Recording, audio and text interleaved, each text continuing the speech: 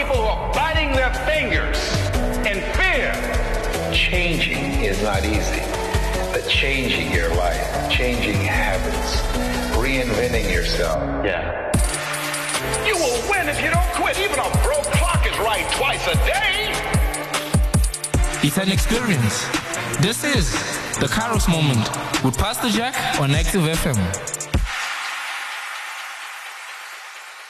Greetings, everybody. Welcome to the Kairos Moment on Active FM. It's so good to be with you wherever you are listening from, whichever part of the world you're listening from. My name is Jack Shirwa. I'm the pastor of the Full Gospel Church of God in Johannesburg South in South Africa. And it's such an honor and a privilege for me to just bring a little bit of inspiration in your life. I don't know what you're going through right now, but let's start off by praying, opening in a word of prayer, and then we'll go from there. Let's pray.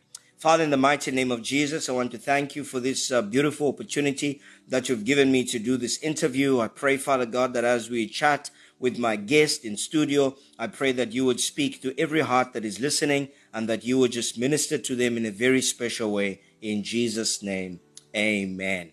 So in studio, I've got a friend, a colleague, a brother, hallelujah. His name is Dietmar Mullar.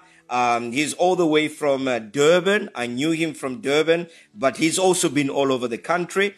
He's an evangelist by calling. He's serving God, but he's also a businessman. And this is what makes it very interesting. So he's got one foot in ministry, serving God, but he's also a businessman. So I just want to welcome him in studio. Good morning, Dietmar. It's good to see you. How are you doing?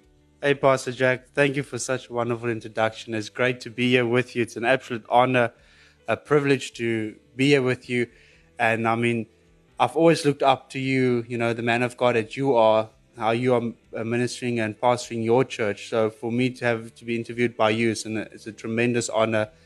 And for the listeners, I hope that this really inspires them, it changes them. And if there are folks here tonight that's in a pitfall and they feel that, you know, they've got nowhere to go, may our message to you today bring you hope and an opportunity and inspiration that you're not at the end. Absolutely. There's more to life than this. Amen. I love that. There's more to life than what you're going through. Whatever you're going through, I want you to quit what you're doing, stop what you're doing, stop all the distractions right now. And I need you to sit and listen to this because you will love this. This is real life.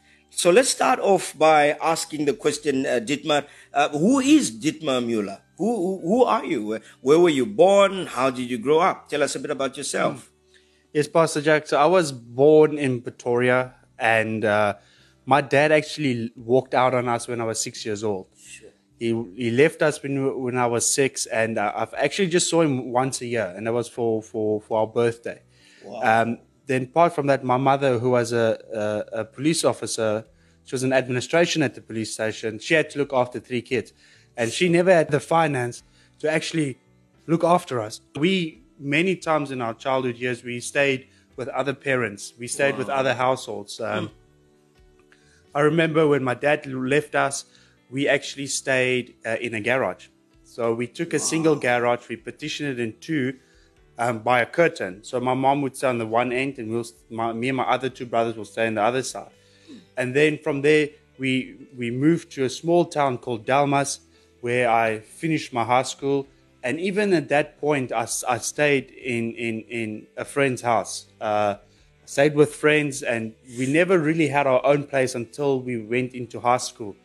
There, because of a lack of a father figure, and knowing now what I did not know back then was my mom was also emotional scarred.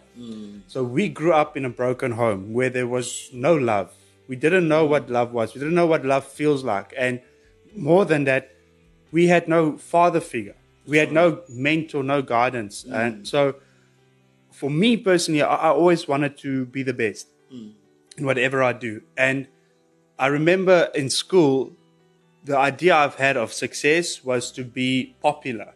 Yeah. So then in school, I was drinking a lot. I tried to be the class clown because I wanted that acceptance. I wanted to experience love. And that's the only way I interpreted love back then, was that type of attention. And I thought if I am the best drinker I will be recognized or I'll be accepted. So I drank a lot through school, and not knowing that it actually was not good for me.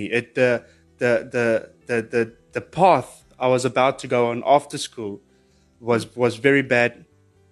And I remember when I finished school, I was so used to drinking that when I started getting a salary, the first thing we would do is go out and drink. Every weekend, every day, we'll just go out, because that was the person I started to become without even knowing it.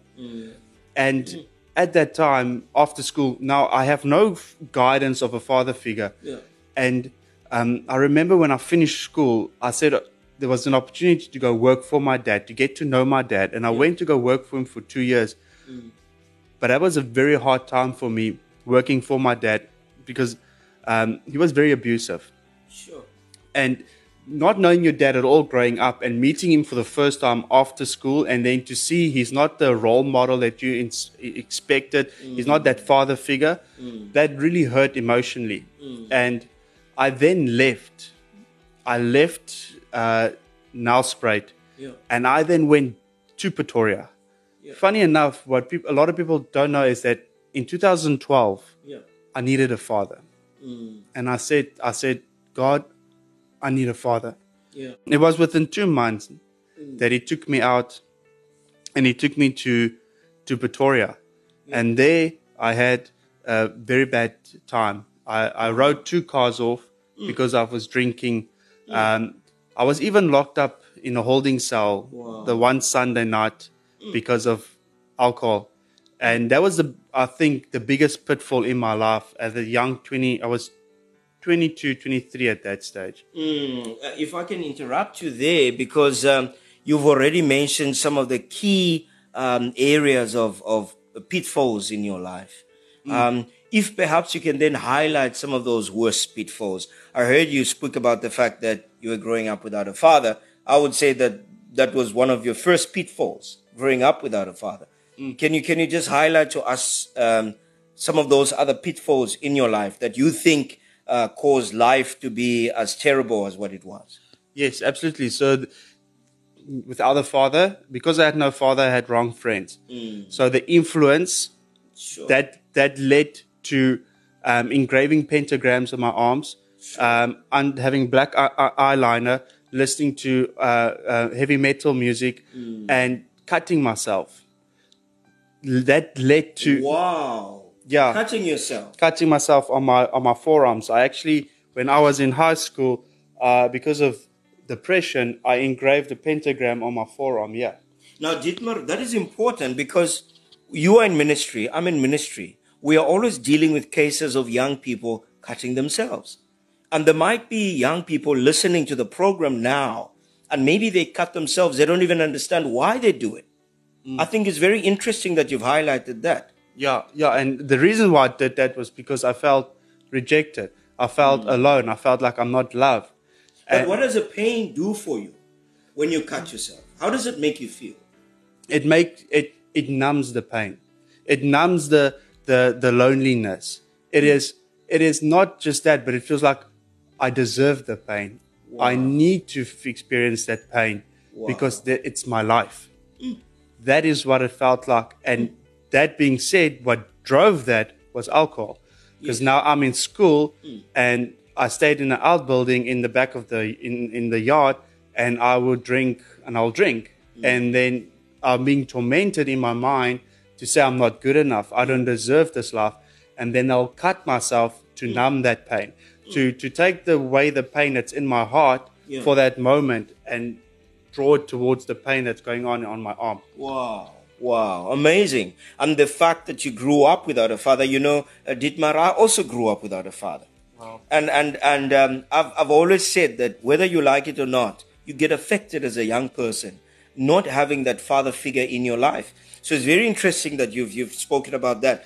Tell us a little bit more about some of the other worst pitfalls that you had in your life. The worst pitfall I would say I had was when it was that Sunday night when my dad came and visited me in Centurion. It was one of the local artists. He's a very well-known local South African singer. and it was his birthday. And my dad invited me there, and that was the point where I said, you know what, I want to change. It was at that point in my heart, I said, there's got to be more to life than this. And I remember saying to my father that I don't drink anymore. I've decided to stop drinking. And he was yet encouraging me, have one beer, have one beer. Really? I'm your dad. I came all the way from Nelspruit. Drink with me. Wow. And I then did that. Wow. And the pitfall was that night, I was so drunk. I went and laid in my car. I slept, and I got up, and I was under the impression it's 2:00 in the morning.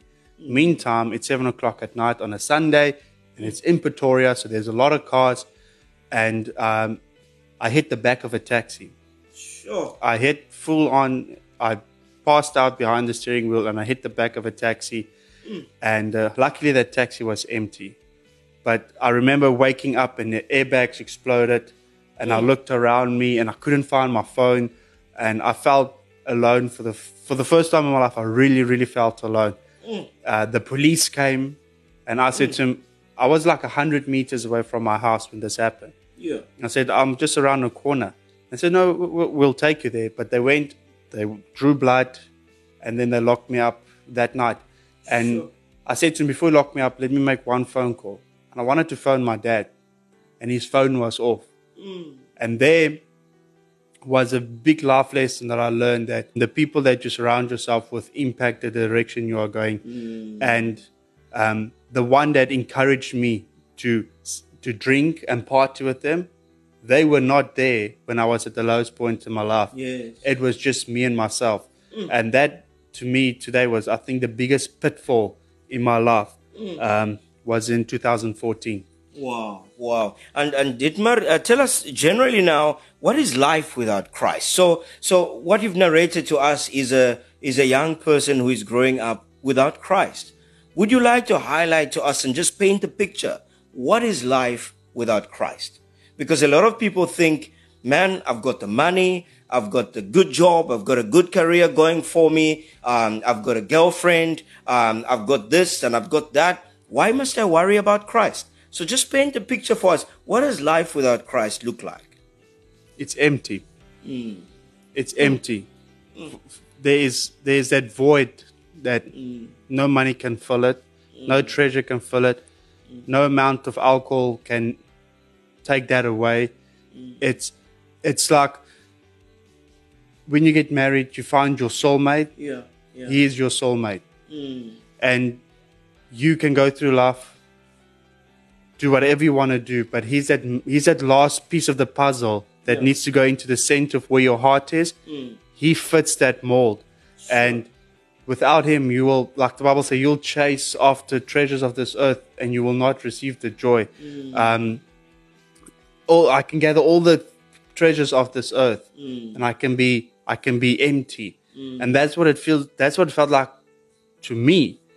Without Jesus, but there was a miss, there was an emptiness that nothing could fill. And I was pursuing that.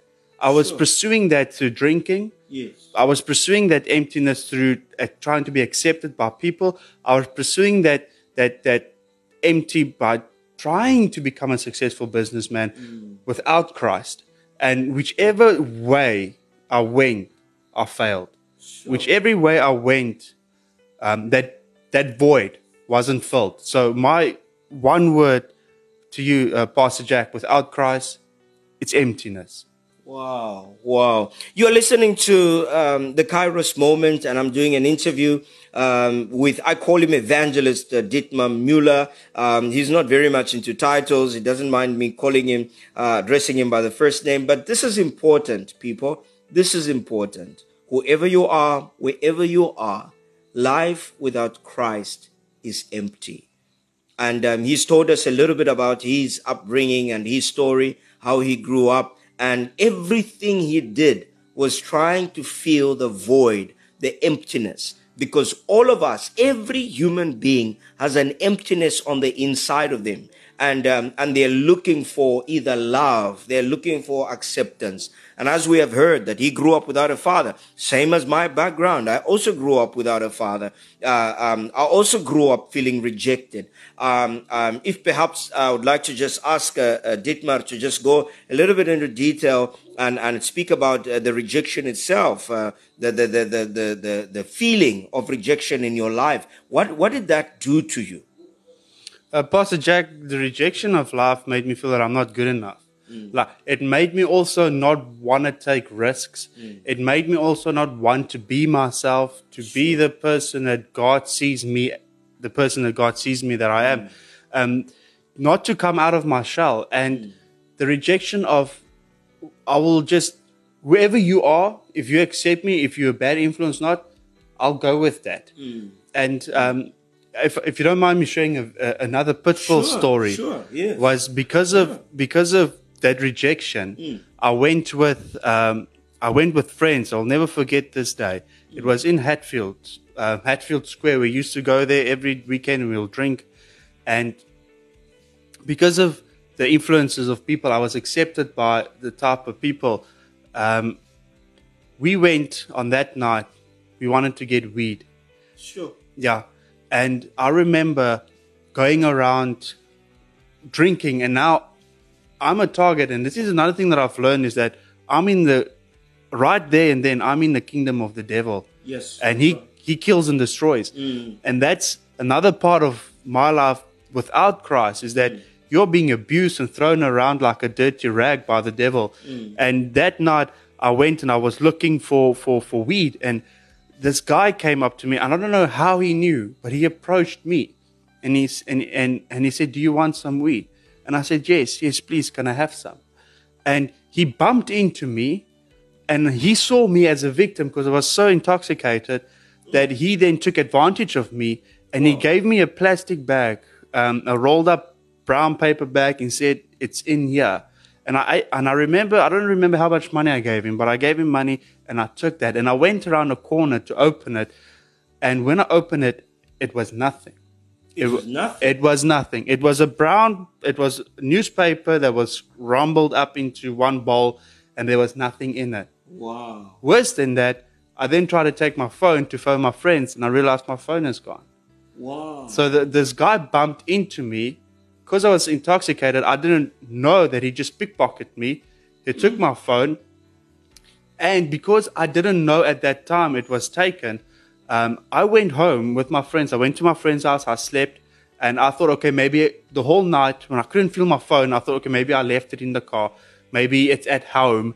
And when I woke up that morning, I still couldn't find my phone. And no one knew where my phone was. So I then reported it stolen.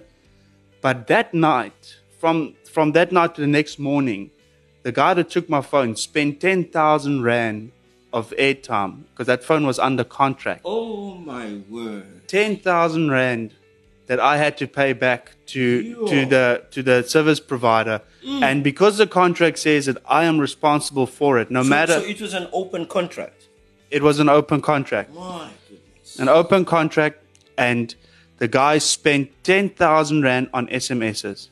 Wow. And all those SMSs were lucky draws, like lottery. Yeah. And I remember fighting with the service provider saying it was not my fault. And they said, well, it's not what your contract says. Your contract says you take full responsibility for it, even if your phone gets stolen. And at that age of 22, 10,000 Rand is a lot of money. And I didn't have that money. So I had to go and take out a loan and pay that money to the service provider. And that was another pitfall of the form of rejection of the influences that I went with, the bad influences, that in the kingdom of Satan, he destroys you more and more. And a lot of people don't see this. They think, okay, I'm drinking and now I lose money. Exactly. Or I write my car off, or my phone gets stolen, or there's relationship problems. Yeah.